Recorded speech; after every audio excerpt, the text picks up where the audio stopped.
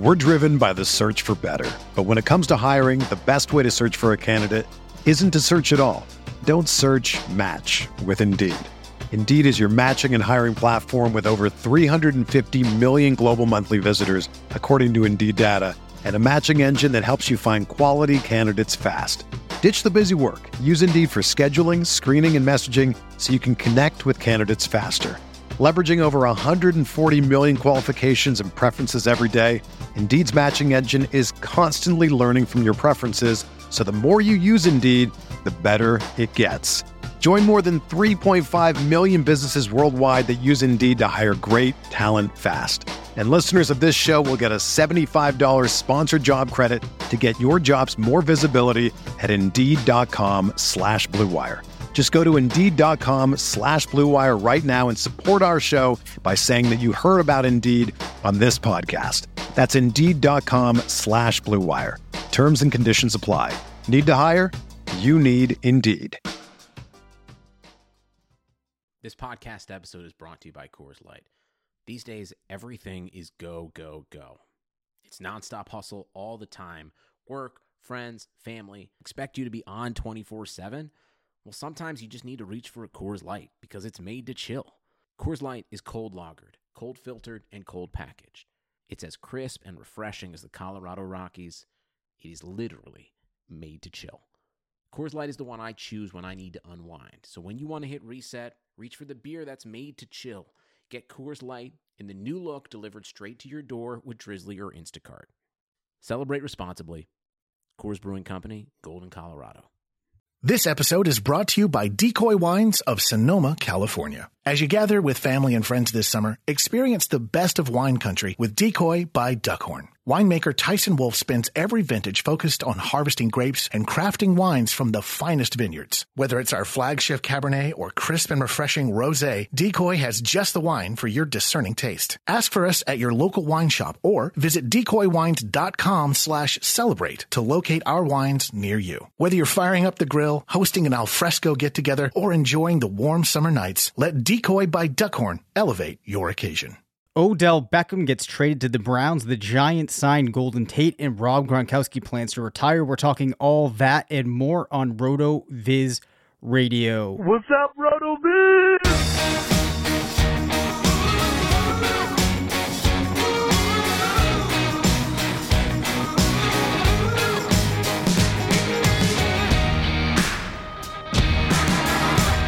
Hi, everyone. I'm Dave Cabin, Senior Fantasy Analyst at RotoViz. This is RotoViz Radio, brought to you by the FFPC. I'm joined by Matthew Friedman, the Editor-in-Chief of Fantasy Labs, part of the Action Network.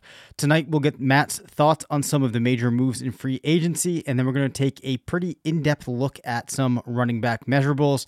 I had to take last week off, so it's been too long since we've spoken. Matt, what's been your main focus personally over the last 2 weeks? The upcoming NFL draft, the AAF, the NCAA tournament, maybe some other random prop bets you have going on somewhere in the world? Yeah. Amazingly, March Madness. And I'm saying this as like someone who doesn't really follow college basketball, but is like super interested in prop bets and player prop bets. And so a number of sites released player props for the NCAA tournament. So I, kind of obsessively started trying to analyze them. And I've done, I've done well, which honestly, I'm kind of surprised. But so the better I've done, the more into it I've kind of gotten. So at first it just started as like, okay, I'm going to look at, just, like guys' records, like how they've done in wins or losses, or, like kind of projecting playing time and thinking like, okay, well, a guy's for the season averaging only 30 minutes per game, but in the postseason, in his 3 conference tournament games, he was playing 35 minutes per game. And I think this line is too low given his, new projected playing time. And so just kind of looking at things like that. And then it got to the point where I'm basically now like creating projections for like all of the players. And I've never created basketball projections before. So it's kind of fun to do that. And I'm like my record for the tournament in player props is 42-27-1. So like it's like I'm doing I'm doing pretty well with it, and it's like it is fun to go through the process of actually like projecting these guys. So honestly, that's kind of been the thing that has occupied most of my time, and I've been writing like pieces, basically like prop pieces for every game. And I'm going to be doing that moving forward. So that's something that's going on. So what you're telling us is that you may eventually be making the change from a NFL-centric fantasy analyst to a college basketball guru. Absolutely not. I would think of myself as a March Madness specialist. Oh, I like that. I like that. I mean, the thing is, like, it really is pretty exploitable in a way that, and like, I wrote a piece on this beforehand that my strategy was going to be focusing primarily on overs, which is kind of counterintuitive. Like, the sharp side is often the unders. But for the postseason, you have playing time narrowed down to a core group of players. So whereas starters were maybe getting 28 to 31 minutes per game in the regular season, in the tournament, a lot of them are getting, 35 to 37 minutes of playing time. And my thought was that a lot of the books wouldn't be adjusting for that. And I think I was right in a lot of that. And then it's just kind of building from there. So I think like March Madness might actually be more exploitable in a way that you kind of wouldn't imagine. So I might have a weird edge in March Madness because I could just sort of intuit what teams might do with their playing time. And that edge would not exist at all during the regular season. Well, that makes a lot of sense. And the amounts of time that there is between games is pretty condensed. So I imagine that they're maybe not getting out lines that, especially on player props, that are as nuanced or as specific as you might have normally. Yeah, and the thing is, during the regular season, they're not really even putting out player props for these teams anyway. It's just a March Madness thing because there are so many more people betting on March Madness. So it's kind of an interesting thing, but it's been fun to to like dabble in it. Yeah, for sure. Well, anyway, we should probably make our way into the football talk because that is why the listeners are here. However, though, I do think all of that betting stuff is fascinating, so I'm sure it does resonate with some of our audience. But if you want more football content, make sure that you take advantage of that 30% listener-only discount through the podcast homepage, rotoviz.com/podcast. And if you enjoy the show, please, please, please leave us a review, subscribe, or even unsubscribe and subscribe again on whatever platform you listen to us on. And don't be afraid to give us a follow on Twitter. Matt, do you have any actual intel that with the way that the algorithms work, that the unsubscribe and subscribe makes a difference? It's what I've been told by people I'm assuming know more than I know. Okay. So that's the extent of my knowledge. All right. So if you've at any point enjoyed this show, please do us a solid, unsubscribe and subscribe again. And with that, let's talk some free agency. So Matt, I was not available last week. Some big things happened. I don't believe that we have talked about the Giants trading Odell Beckham to the Browns. I have to imagine that you have some thoughts on this, especially given their follow-up move, which was replacing him with Golden Tate. Yeah. I love this for Odell Beckham Jr., and I love it for the Browns. Not a big fan of it for the Giants, although I guess I understand it at this point because I think because of mistakes they made last year, they are now in more of a rebuilding mode, even though I don't think they're really even fully acknowledging that to themselves. But for Odell Beckham Jr., I think it's fantastic. We've seen what he was able to do in the first 5 years of his career with a declining Eli Manning, assuming that he is healthy, which, isn't ever really a full assumption you can make. But let's say he plays just 13 and a half, 14 games, something like that. I still think he's going to be targeted pretty heavily. So assuming that Baker Mayfield doesn't even regress, let's just say that he stays steady. And that's not even taking into account the fact that he could improve, and I'm expecting he would improve, especially with a new offensive coordinator in Todd Monken, who I think is really a strong aerial game specialist. Assuming that Odell Beckham is just sort of what he has been and Baker Mayfield is what he has been, we can probably look at, like 90 receptions, I think 12 to 1,300 yards passing. And I think like somewhere around like 9 to 10 touchdowns. So that's like a high end wide receiver one type of season. I think this is fantastic for him.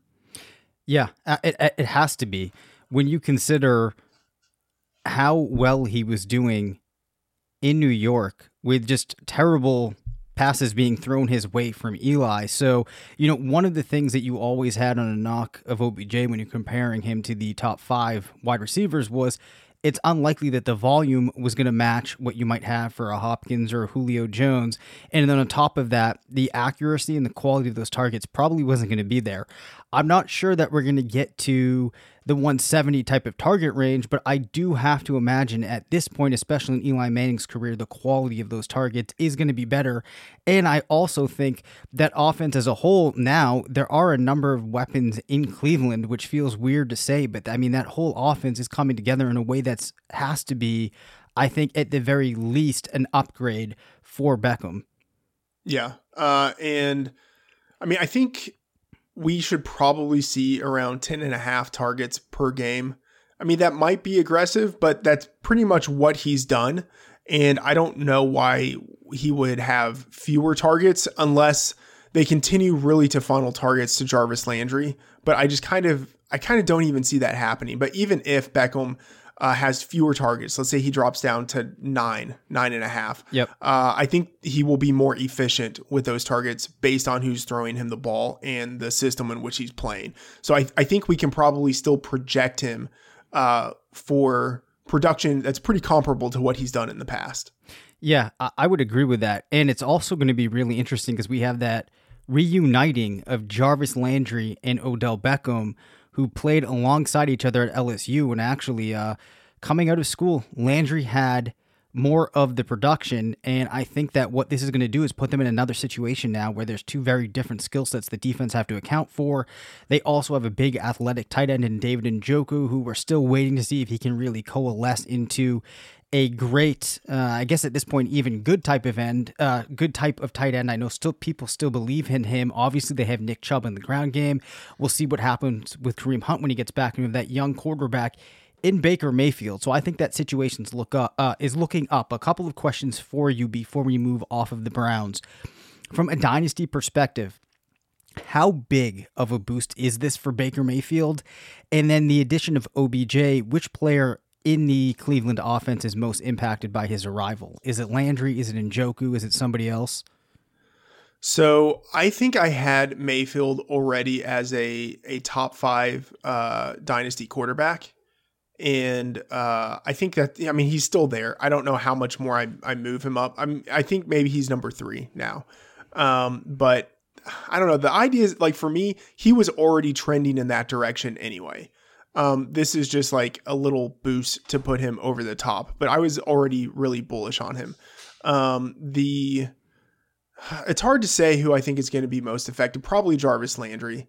I think we're going to see a really big drop in targets for him. But the thing is, he was already in the second half of the season with Mayfield seeing fewer targets. So I think we're probably going to see something similar to what he had last year with Mayfield. It's one of those weird things where I don't know if it impacts anyone all that much. I think it's kind of additive to the offense. Like, I think the entire offense improves. And as the pie gets bigger, everyone's, like relative slice is sort of the same compared to what it was last year. Like, I think Njoku gets his production a little bit differently. Like, I think he will have fewer yards, but I bet he will have more touchdowns to compensate for it. Yeah, that makes a lot of sense. And then the other thing to piggyback off of that too is if we do see a higher number of games being won by the Browns, we should start to see their play volume slowly rise up as well, which gets to the point of there being that bigger pie. And the other thing for me, at least, I don't think I was going to be drafting Jarvis Landry as a wide receiver 1 or wide receiver 2 this season. I think I was already making a bit of a mental adjustment just because there were some question marks in the way that he might get used. And I think that those are still there with Beckham arriving or not. and just kind of how the team really wanted to use him. I guess if you did want to point to a positive for him, it looks like they're really not that interested in using Duke Johnson. Now, I think that Nick Chubb can be used out of the backfield. Kareem Hunt could, but I think that they can also use Landry in that short game, as we've always seen him, to kind of offset some of what they might lose with Johnson out. So, I mean, I still feel okay about him, but I don't think anybody should have been drafting him in that real high range going into 2019 anyway. Yeah. I mean, one more player who I think will actually be really impacted by this is Antonio Callaway. Mm-hmm. Like, there were probably people hoping that he would have a second year step forward. I don't think we're going to see that. Like, at this point, I think he's pretty buried on the depth chart. Yeah. Yeah, I mean, there's only so much, even with steps forward, that can get squeezed out of this offense, and I don't think that Callaway fits in. Let's head over to the Giants quickly. Golden Tate, I mean, I actually think that he can produce decently well. I'm expecting him, though, to be a wide receiver 3 from a fantasy perspective when I'm drafting. I'm not going to take the chance that he's going to be a wide receiver 2. Granted, it's going to be a little bit easier for him to succeed than it was for Beckham, because Eli doesn't need to be looking 20 plus yards downfield when he's going after Tate. He can get them those short little passes in space and see what Tate can do with them. But I don't think it's going to be a safe assumption to assume that maybe the production we would have seen from him in Detroit is going to carry over to New York. Do you agree? Yeah, I think that's fair. And part of it is that his skill set overlaps quite a bit with that of Sterling Shepard's. Right. So there's a question of who's going to be playing outside, who's going to be in the slot. And I bet ultimately they end up kind of moving around a lot. But yeah, I think 1,000, so like 1,100 yards and 6 to 7 touchdowns is probably like a fair projection, maybe even on the high end for what we would get out of Golden Tate. For sure. And I think that the reality is the touchdown potential for him is very capped. Whereas when he was in Detroit, 8, 9, maybe even 10, you could possibly see. I think getting to that 6 mark is, if I was setting an aggressive over 6 or 7, is probably where it would arrive at. But we have a lot to get through tonight. So let's move off of those signings. Jared Cook, it hasn't happened yet, but he is a natural fit to fill that void in New Orleans. I wrote a piece on the Saints a couple months back looking at them in free agency, and they're actually in need of help in the passing game. So Cook, to me, has made a lot of sense.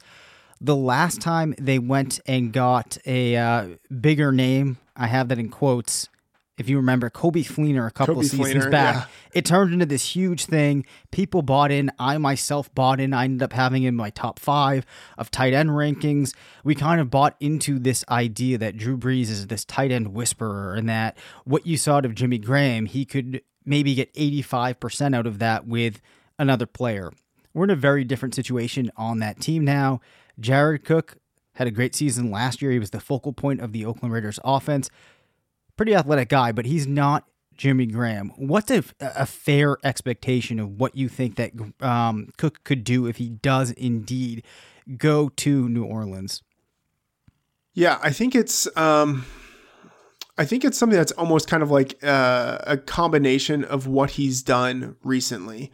I think he will probably have like 80-ish targets, around like 600 yards, probably actually I'd say like 650, and then let's say like 4 to 6 touchdowns.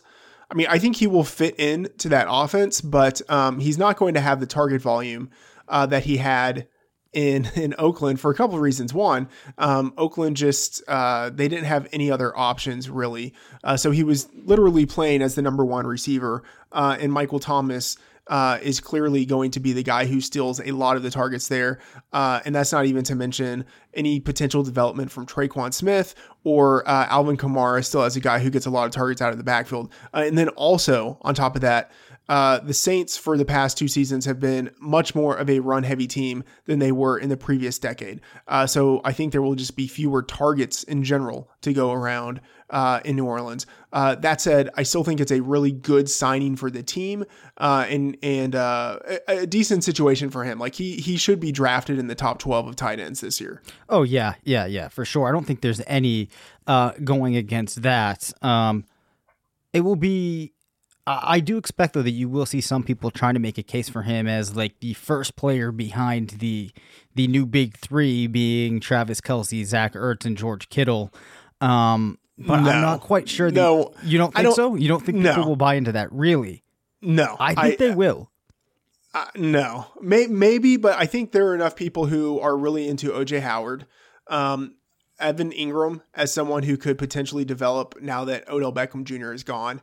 I think there will be enough kind of young guys for people not to focus on the old guy playing on his fourth team in 5 years. All right. Well, I hope you're right. Speaking of tight ends, though, so Rob Gronkowski retired, I guess, in some semblance, if you will, on Instagram yesterday. We'll see if it actually ends up being the case, as already Drew Rosenhaus is trying to say, if the right situation comes up or Brady asks him to come back, then, he's not going to be done playing football. So for the time being, we're assuming that Gronk is out. So outside of the Patriots trading up, do you think that they have any chance of landing Fant, Hawkinson, or Irv Smith? Yeah, I would say Irv Smith is the guy that they have a real shot. And I need to update my mock draft, but I think in every iteration of my mock draft, I've had them taking Smith at number 32. Wow. Hawkinson and Fant, I imagine, will be gone. But the thing is, okay, so I think this is a strong tight end class, especially with those three guys. I think all of them are worthy of first round picks. But you look at the teams who need tight ends, and then it doesn't always match up where I think Hawkinson has the quality to be a top 10 pick, but I don't know if there's a team that needs a tight end who will take him in the top 10. Like, there are other teams that have other needs, so I could see Hawkinson slipping down a little bit and Fant slipping down. But I still don't see either one of them slipping down to number 32, but I think Smith probably will be there at 32 and I think they should take him. Yeah, of course, who knows what they will do, if they're even going to try to go after the tight end. Mark Ingram should be the lead back in Baltimore. I still think he can produce. I'm pretty optimistic about this, especially because, I'm not going to say that he's 100% a lock for RB1 status, but I think it's always exciting when we have a player that we can really project into a starting role in any offense in the league. Yeah, I'm a little bit worried, but I do think he's going to be the guy who gets a lot of the touches, at least at the beginning of the season. What makes me worried is that part of his value is as a pass catcher. Like, he is an underrated pass catcher, and he's not going to get those opportunities with the Ravens, or at least I don't expect him to, just because Lamar Miller hasn't shown the willingness to pass the ball to his running backs. Well, that's because he's a running back. Yeah, exactly. So he's just, he's just. Well, taking you said the ball Lamar Miller, and not run. Lamar Jackson. Lamar Jackson. Yes. Correct. It's funny. It's funny. I actually heard friend of the show, your podcast nemesis, make that same Freudian slip, if you will. Well, so I don't know what that says. Demented minds think alike. Okay. So yeah, it's a situation where he's going to be the lead back there, at least to start the season. But the Ravens have this history of not sticking with one back for all that long. So if Ingram isn't as effective as they want him to be, and he's going to be 30 years old, I don't know. I could see one of the other backs getting a shot, and then at that point you have this 30-year-old running back who's only playing some of the snaps. I don't know. Like, I have him in a dynasty league, and it's this weird situation where you have this asset that is going to expire at some point, but you can't trade him for what he's worth. You just have to hope that he ends up, continuing to provide value for the future seasons. But I don't know. I actually kind of don't think it's a great situation for him. Yeah, well, I guess for me, the piece that I would be most concerned about is I don't think that Lamar Jackson is really that good or is going to have that much success. So I think it's going to limit the quality of the opportunity that Ingram can get. But that's fair. And to go on top of that, yep. A lot of Ingram's production from the past 4 or 5 years has been based on touchdowns. Sure. He's averaged like around 9 touchdowns per season.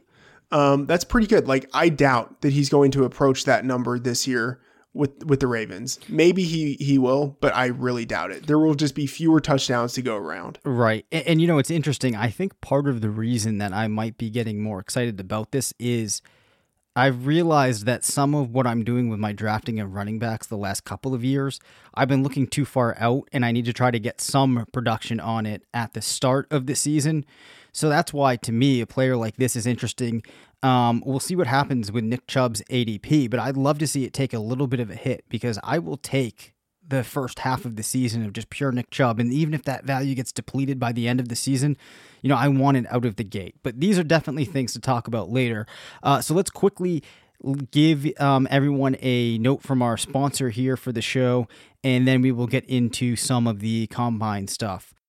Hi, RotoViz fans. Allow me a brief second to tell you about our good friends at the FFPC, the home of season-long high-stakes fantasy football. Well, it may be the off-season for most people. It's definitely not for our listeners or the players at the FFPC. If you're a diehard who's ready to draft now, the FFPC Best Ball Leagues are already open for the 2019 season, with drafts forming daily starting at just $35. Or if you're a fan of the Dynasty format, over the last few years, the FFPC has become the go-to destination for serious Dynasty players. They now have almost 300 active Dynasty leagues starting at $77, and they even have a $5,000 entry Dynasty league. And the best part is, not a single Dynasty league has folded in 9 years. Limited orphan teams are available for purchase right now, and brand new startup Dynasty leagues will be opening shortly. Don't miss the FFPC experience. RotoViz listeners, go to myffpc.com and register now. That's myffpc.com, the home of season-long high-stakes fantasy football. This episode is brought to you by Decoy Wines of Sonoma, California. As you gather with family and friends this summer, experience the best of wine country with Decoy by Duckhorn. Winemaker Tyson Wolf spends every vintage focused on harvesting grapes and crafting wines from the finest vineyards. Whether it's our flagship Cabernet or crisp and refreshing Rosé, Decoy has just the wine for your discerning taste. Ask for us at your local wine shop or visit decoywines.com/celebrate to locate our wines near you. Whether you're firing up the grill, hosting an alfresco get-together, or enjoying the warm summer nights, let Decoy by Duckhorn elevate your occasion. Love a good deal? Sail into the season at Banana Republic Factory's Mega Labor Day Sale. Entire store 50 to 70% off. Dresses from $19.99. Polos from $16.99. Find your nearest store or shop online only at Banana Republic Factory. Okay, this week we are going to be releasing a new app on the site. It's called the Combine Explorer. I spent the last maybe week and a half, 2 weeks pulling this together. But basically, I wanted something that would help us summarize athletic profiles, generate comparable players, and help us to quantify our players' athleticism. So the data that I used for this tool was all combine results going back to 2000. So the population, and I'll make clear in a minute why this might matter to those of you listening. Our population includes only players that participated at the combine.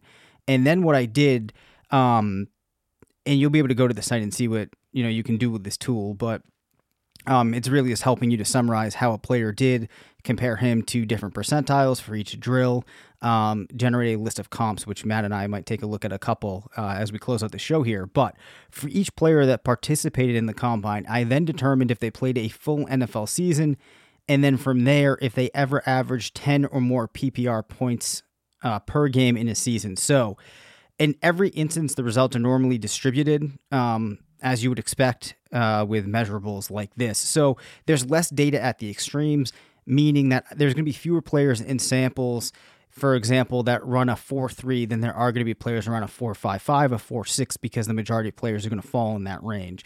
So you have to keep that in mind when you're looking at this data, and I'm reading off some of these numbers at you.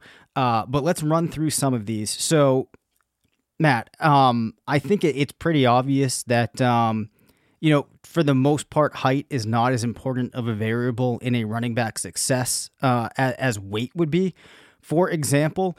But what you can see is once you start to get down to kind of that below 5'9" type of range. And you can see the numbers as I sent them over to you here. I think that's kind of where you start to see the drop off and you'd have to worry. But overall, I don't think that height is a super huge consideration.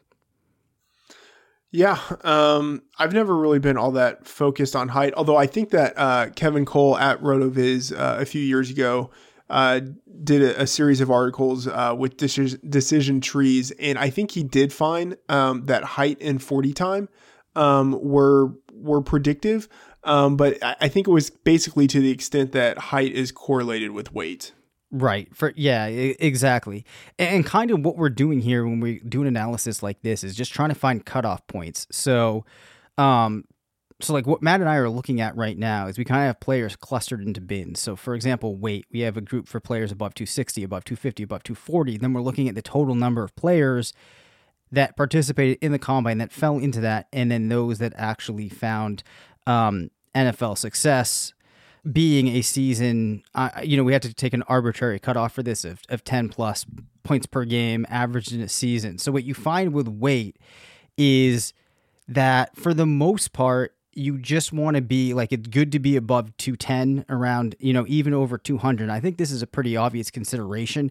So 18% of the players, we've had 68 players go to the combine at the running back position that were in the 190 to 200 range. 18% of them achieved that 10 points per game cutoff. Once you get up to the 220 range, you start to see things get into the 30 percentile range, which given the numbers here does give a little bit of a cutoff. So a smaller player like Devin Singletary, the odds are already stacked against. And as we look at some of these other numbers, you'll see why it's a problem. Bench, we can probably gloss over. I don't think that you can really make any conclusion that bench is a factor. Have you seen anything contrary to that before? No, I don't think there's really anything there.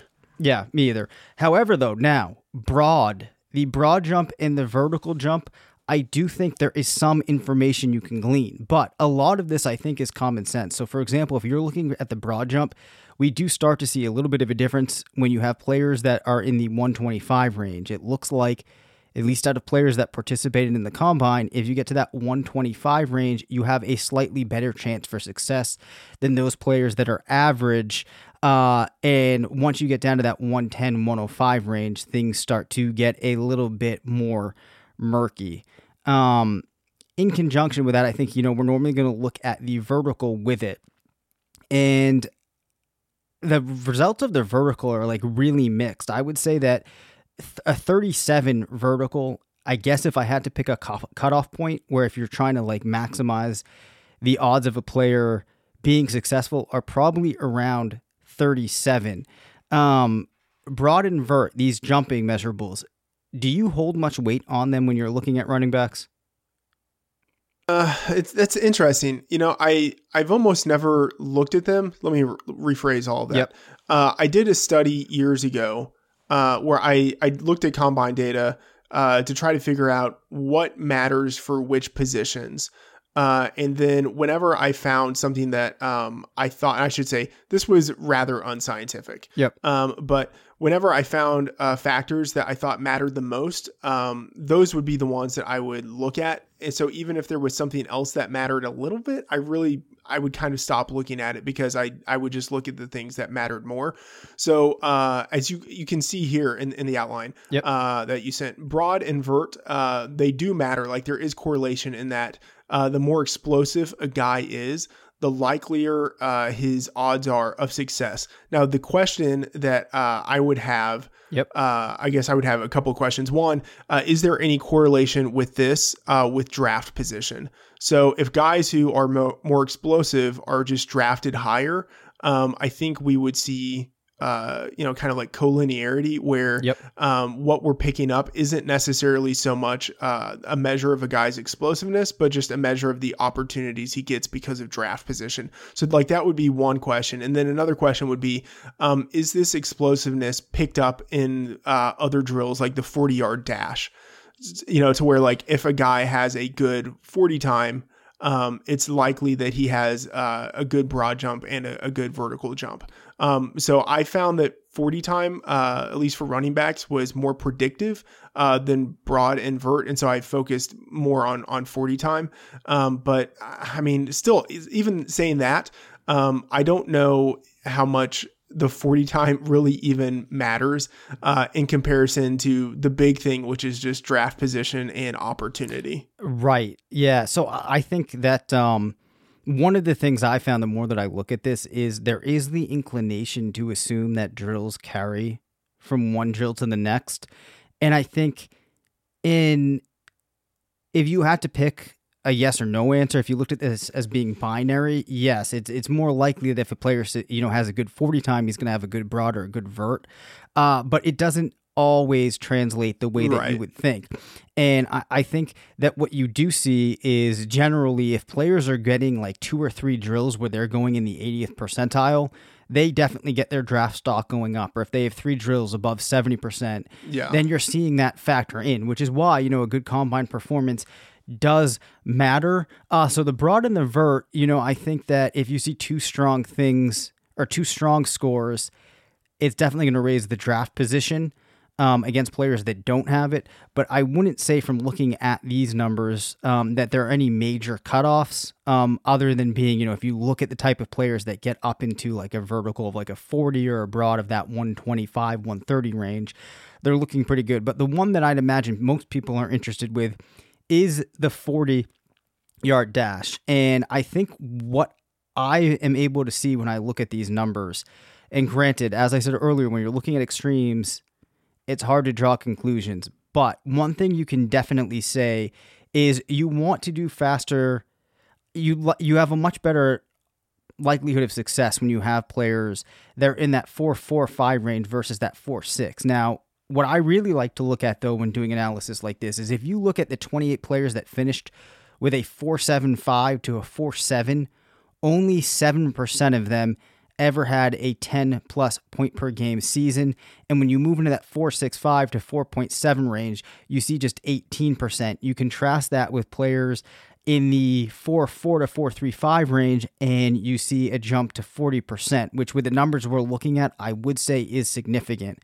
So if I'm a dynasty drafter, I'm trying to pay attention if I see anybody getting to that 4.45 range, and I'm going to be real leery about taking shots on guys that are below 4.6 or like a 4.65. I know there's exceptions like Kareem Hunt, Dalvin Cook comes to mind. I forget his exact speed, but if you're trying to maximize your opportunity, you do have to keep those in mind.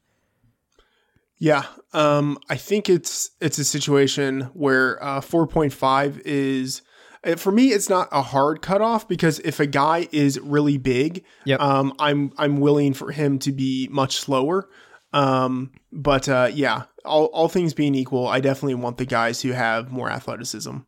Right. And now I think that the shuttle and the cone are kind of interesting, particularly the shuttle. If you look at these numbers that are coming in, it doesn't look like there's a tremendous drop off. Obviously, you see a little bit better results when you're in that 4.1 type of range, but there's not a tremendous difference between what you're seeing at the 4.5, 4.6 range. So I was actually surprised to see that shuttle does not seem to be a major component in this, as I was kind of hoping that both pieces of agility would play a role. However, though, I do think you can say a player that runs the cone in like a 6.8 or better does have a significant advantage over a player that's going beneath like a 7. Yeah, that's fair. And but I agree that the shuttles aren't like the drills where I've put a lot of focus because it's hard to know how predictive it is. Or let me rephrase that. It's not very predictive. And then even if it is a little bit predictive, there are so many other factors that are more predictive that for me, it's almost like not even worth paying attention to. Right. Which brings us to really the 2 pieces of this puzzle that I think are the most interesting and that people can have the biggest takeaway from. And that is when you look at speed score, which is the adjusted size speed metric. So for a running back, it's looking at their weight and their 40. You do see a significant And in like a way, I wish we had a visual medium here, but the slope from players that have that 125 speed score down to players that have that 85 is in a pretty straight line downwards. So you have 63% for players that get to that 115 and above mark. So again, what that's saying is of the around 30 players going back to 2000 that have produced a speed score of 115 or over at the combine, 63% of them have gone on to have at least one season with 10 plus PPR points, which that actually, so you're nearly at 2/3 there. That's actually a really, really strong number in an analysis like this. Yeah, that's a huge number. Like that is, that's, I don't want to say like that's the skeleton key, but like that is something that people don't pay that much attention to. And it is basically a function purely of weight and 40 time. And so those are the two things I pay the most attention to outside of other factors like draft position and projectable opportunity based on the team a guy is with. Those are the factors that, and then of course I should say college production, right? But that is also something that feeds into draft position and the projection you can maybe have for a guy in the NFL. But in terms of physical factors, a guy's weight and a guy's 40 time, and those are the two factors that go into speed score. Yeah, exactly. So basically bringing up those other pieces, and again, a podcast isn't the best medium to get these across, was just building up to that. Every time I go back and I look at running back measurables, I end up going back to the speed score, and there's a reason. And the other reason that I really like it too is, to me, there's a very clear cutoff. Once a player's in that 85, even 90 range, I'm just avoiding it unless there's a real compelling reason, because we still have a pretty decent sample of players. So, 80 players in the 90 to 95 range, 66 players in the 85 to 90 range, 28 players in that 80 to 95 range. And at best, you're probably going to get 1 in 4 odds of the player hitting. Whereas once you get above that 100 mark, you're moving up into closer to like a 35% type of range. Now, those might not seem like big differences, but the reality is the overwhelming majority of players are not going to be successful. So when you start moving, 5%, 10%, that's a huge jump. So the speed score really, when you're looking at these running backs in this class, I think that you need to make sure that you're paying attention to speed score. If you see a guy that's getting up to that 115 range, definitely get interested in him. And no matter what you think of a player, if they're falling into that 90, 85 range, you definitely need to think twice. And then to close out, if you look at agility, combining the shuttle and the 3-cone, and I should say that a thing to keep in mind here is agility score does give more weight to the to the 3-cone, which I think is a little bit more predictive. And the reason for that is simply that we're adding the two together. The scores for the shuttle are going to be, or the time it takes to do the shuttle is higher than the time it takes to do the 3-cone. So it's weighing in a little bit more. You can say if a player gets below 11, they for sure have a much better likelihood of success than players that get down to that like 11.4 range. So I don't think any of this was really that revolutionary, Matt. I just think it's kind of a reminder for people that there are certain thresholds that you need to pay attention to. No, I think I guess I wouldn't say it's revolutionary, but I think it's worth going through. And a couple of thoughts here. One, you mentioned Dalvin Cook earlier. Yep. And I think he's someone who actually, like this analysis is good to think of someone like him. He had horrible athleticism at the combine, except for his 40 time. Like his 40 was actually 4.49 seconds at 210 pounds. Like that's good enough. Right. The rest of his athleticism was horrible, like horrible in his jumps, horrible in his agility drills.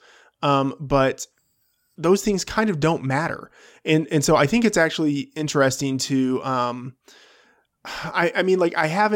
the sample is so small that it's hard to do this in any like scalable way. Yep. But one thing that I've actually tried to do, is to focus on guys who actually have poor athleticism in their jumps and in their agility drills, because I don't think those matter all that much. But those things, like they do factor into SPARQ score.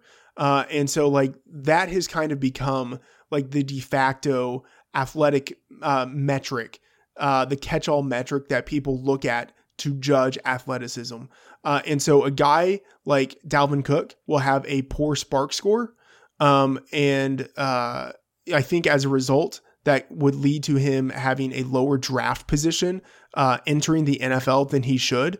But I think all of those other things that go into SPARQ score kind of don't matter. So he would be someone who provides value. And then also, this is kind of secondary, but there are those guys who will say like a guy who has like a 90 speed score. Historically, he's had maybe only like a 25% chance of having a season with 10 plus points per game. But the thing is, sometimes those guys are still so available late in the draft that they actually do end up providing excess value. So even though that would be someone like in a vacuum that you don't want to draft, that person still might provide value just because no one wants him. And so that is like when there are guys who have athleticism that isn't all that good, but I still think they're interesting because they were total producers in college or like whatever reason it is. Just, like a guy catches my eye, maybe he has good opportunity or, potential opportunity on his NFL team.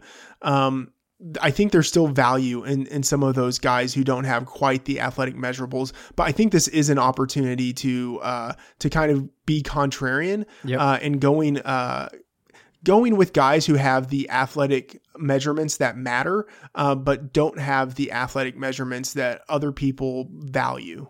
Right. Now let's talk about a player like Devin Singletary. So Devin Singletary, tremendous production at Florida Atlantic. I think over 60 touchdowns in his career, like 4,400 yards, something ridiculous like that. However, though, a speed score of just 86. He's 5'7", 203, and ran the 40 in a 4.66 time. His agility was really bad. The 50th percentile for the players that I have in my database is 11.3. His agility was an 11.72. His best attributes actually were the vertical and the broad, which we established don't really matter. So what do you do with a player like this? Now, his comps, I will say, it's interesting. There's really only 3 of them that ever did anything in the NFL, and those are Devonta Freeman, Dominic Davis, and Maurice Jones-Drew. So that's like a really mixed bag. Out of the 20 players I'm looking at, you see a lot of players that never even made it to the next level, but the 3 that did hit all did very well in their seasons that they had in the NFL. Even Dominic Davis, 3 out of 3 for getting to that 10 point per game threshold. What do you do with a player like this, Matt? Man, I don't know. It's hard. I stay away from him. Me too. Probably. Yep. And I kind of hate to say it. I mean, the big difference, I would say he is in no way comparable to Maurice Jones-Drew, who ran like a 4.38 40 coming out of college. So I think actually pretty different, even though in terms of their size, they're similar. I can actually see the Devonta Freeman comp, although Freeman was still more athletic. But Singletary wasn't a guy who caught a lot of passes later in college. I think he probably still has the capability to do it. He just wasn't called upon to do it in the offense. But I don't know. I'm not that interested in short guys who aren't really all that big and aren't really all that fast. Like so CJ Anderson is 5'8" and 220 pounds. Yep. So like it's possible for a guy who's 5'7" to be more than 203. If he were 5'7" and 210, I would probably be more interested, but he's small, he's short, he's not that fast. He's probably not going to be drafted with the top 100 pick. Like I can live if I pass on him and he ends up being a superstar. Absolutely. Yeah, no, to me, Singletary is a perfect example of when you go in and you're looking at this whole profile and you take everything into account, why you kind of have to. I think if you're a dynasty owner that's trying to maximize your chances of hitting, pass on guys like that, because there's so many red flags there that the odds that he's actually going to make something and become this huge, or, even give you any type of return on where you're taking him is so low. And I know that it's easy to be like, well, maybe he's going to fall down with the pick I'm taking him at. It doesn't really matter. But I think what we lose sight of is we feel like we're really good, especially in Dynasty, of knowing which players are going to hit. But there's been a couple of times where I grab somebody that I'm not really that high on, I don't like that much, and then they end up hitting. So it's like you want to maximize those opportunities. Now, you mentioned CJ Anderson. At the Combine, weighed in at 224 pounds. He was 5'8". He ran the 40 and 4.6. So only 0.6 of a second better than Singletary, but his speed score was 100, which put him in an entirely different group. And then also his agility was better than 50th percentile. Now, we said that agility isn't that important, but again, that agility for a player that's 224 isn't that bad. So there's just more that we can go at there that's looking like it's working in his favor. Now, he had some interesting comps too. His comps were much more successful. Alfred Morris. We also see Devonta Freeman, Zach Stacy, Mike Bell, Rudy Johnson, Liddell Betts, and Mark Ingram. So, when you have 37% of his comps going for 10 plus PPR seasons, there's a lot more there that you can look to as being positive. Yeah. That's fair. And the one thing, bringing it back to Devin Singletary, that I would say, I think draft position is going to be something that matters most. Like, draft position is king. Right. Like, Maurice Jones-Drew was a third rounder. Dominic Davis, I believe, was a second or third rounder. Devonta Freeman was a fourth rounder. But like, I don't think Singletary will be drafted ahead of any of those guys. Right. So it's definitely an interesting exercise when you're going through this. Now, of course, looking at the measurables is only one half of the puzzle. You definitely need to look at it in conjunction with the collegiate production. But one back. Can we? Oh yeah, go for it, Matt. Can we do one more thing? Yeah. Like, compare Devin Singletary to Travion Williams, who is one of his comparable players. Looking in this, who's also a rookie, right? So similar class. 5'8", 206 pounds. So very similar in size, but Williams ran a 4.51, so just like a totally different class of athlete. Like, I would much rather take a shot on Williams than someone like Singletary. Now, Williams, I would expect him to be drafted, like round 3, something like that, where Singletary will be drafted, I don't know, round 4, round 5. But I mean, just because there are guys who are comparable in some ways, and so like Singletary was outstandingly productive in college, so is Williams. Like, the only thing really separating these guys is the 40 time. And then, I mean, like, I'll just say athleticism.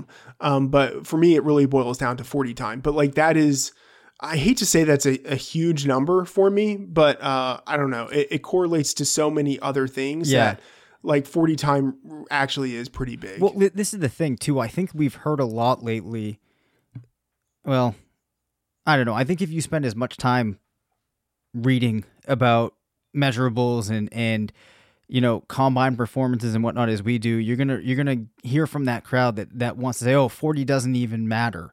To try to, I guess, almost go to contrarian or maybe at one point in time we would have wanted to think that. But the thing is, 40 times might not matter if you're just looking at the raw score, but it's really when you add in that size element, that weight element, that it's really hard to deny that it does matter. Yeah, it totally matters. Like, there's no way around it. Yeah, it matters in that we can clearly see that guys who have good 40 times, and as you mentioned, when you place it in the context of a guy's total like physical profile, if you tell me what a guy's, well, and you say what position he plays, but what a guy's size is, what his 40 time is, and what his age is, like, we can pinpoint, even without necessarily knowing how productive he was in college, like, we could come really close to saying when he's going to be drafted. Mm-hmm. So like 40 time, it matters. Yeah, absolutely. Shoot. And that gave me like a really good connecting thought there. What I wanted to say, but the really cool thing too about this Combine Explorer that we have now is you can go in and you can change what positions are included in the comps, and you can make you can find some really cool things.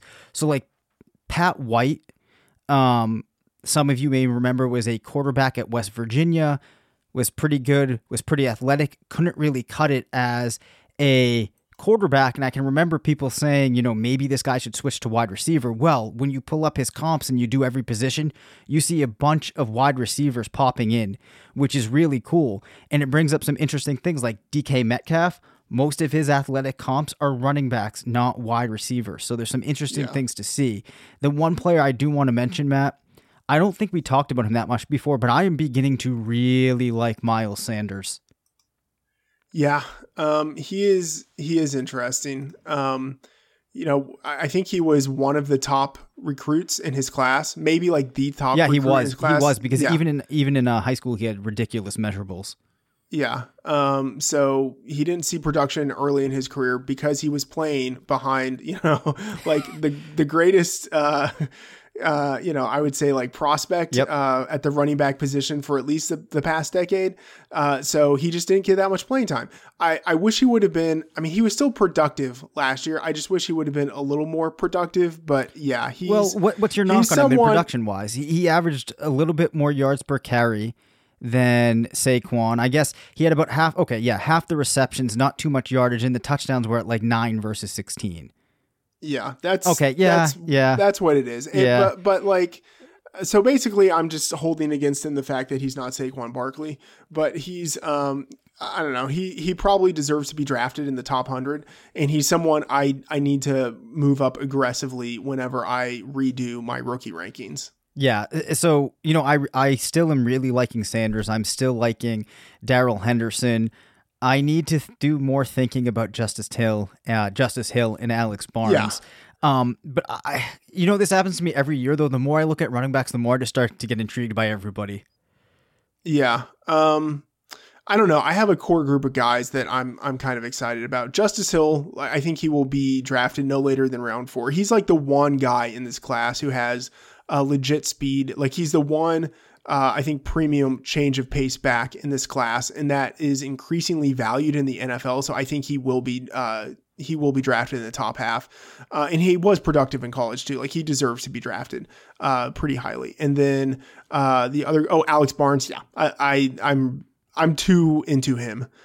He's not going to be drafted as high as I think he should be. Like he is actually the type of player that I think is a decent test case. Because he's not going to be drafted with the top 100 pick. But he was productive in his final season. He is an athletic freak. It's like the ability to see how much does draft position really matter. Because if it doesn't matter all that much, as long as Alex Barnes is as good as we think he might be, and he doesn't suffer any type of injury, and a lot of conditionals here, and he's like on a team with a coach who's, willing to keep an open mind and reward the players who maybe practice the best or whatever it is, as long as those conditions are met, he could start. Like he could end up being a guy who has a legitimate NFL career. Yeah, for sure. 6 feet, 226, ran the 40 and 4.59. That's a 102 speed score.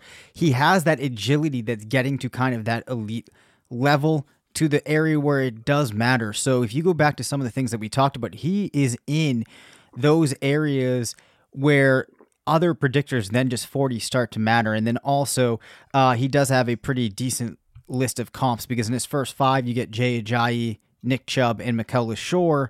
Not that LeSure was the greatest running back ever, but again, these type of things matter when there's so few players that hit. There's also Rashad Jennings, TJ Yeldon, Deshaun Foster, Sean Green. And, obviously there's flaws in just looking at comparables like that. But I think that Nick Chubb one is really notable because we saw that Chubb was such a freak last year, was so athletic. Barnes is a similar specimen. So I can't stress enough just how, incredibly gifted this guy is. And you get him in the right situation, like you said, and he could certainly pop. Yeah, totally. So we've, I think, gone over an hour now, but it's hard because these running backs are just getting me so excited, Matt. Any closing thoughts for you as I try to find the outro? No, not much. Look forward to the release of this tool on RotoViz, and yeah, that's pretty much all I've got. All right, thank you. That's going to do it for today's show. Again, please rate, review, subscribe, even unsubscribe, and subscribe again to the podcast. Follow us on Twitter at DaveCabinFF and at MattFTheOracle. Be sure to check out RotoViz, and if there's any topics you want us to discuss or questions you'd like for us to answer, send an email to rotovizradio@gmail.com. And remember, it's not a fantasy if you believe it.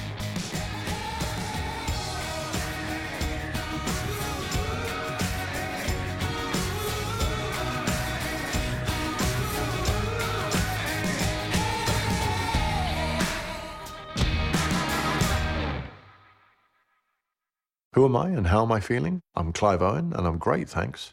What if businesses could really understand how their customers feel, act on it, and make them feel better? It's a thing. It's SAP Experience Management. For more, go to sap.com/XM. Let's consider the secret life of the innermost nesting doll. Living most of her life in the dark, inside the other nesting dolls, she has plenty of time to think, if she could. Sadly, she has no brain.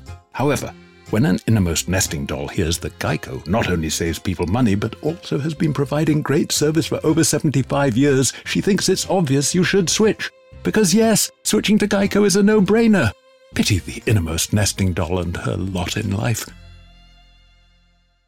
Sugar Ray Leonard, Roberto Duran, Marvelous Marvin Hagler, and Thomas Hearns. Legends, whose four-way rivalry defined one of the greatest eras in boxing history.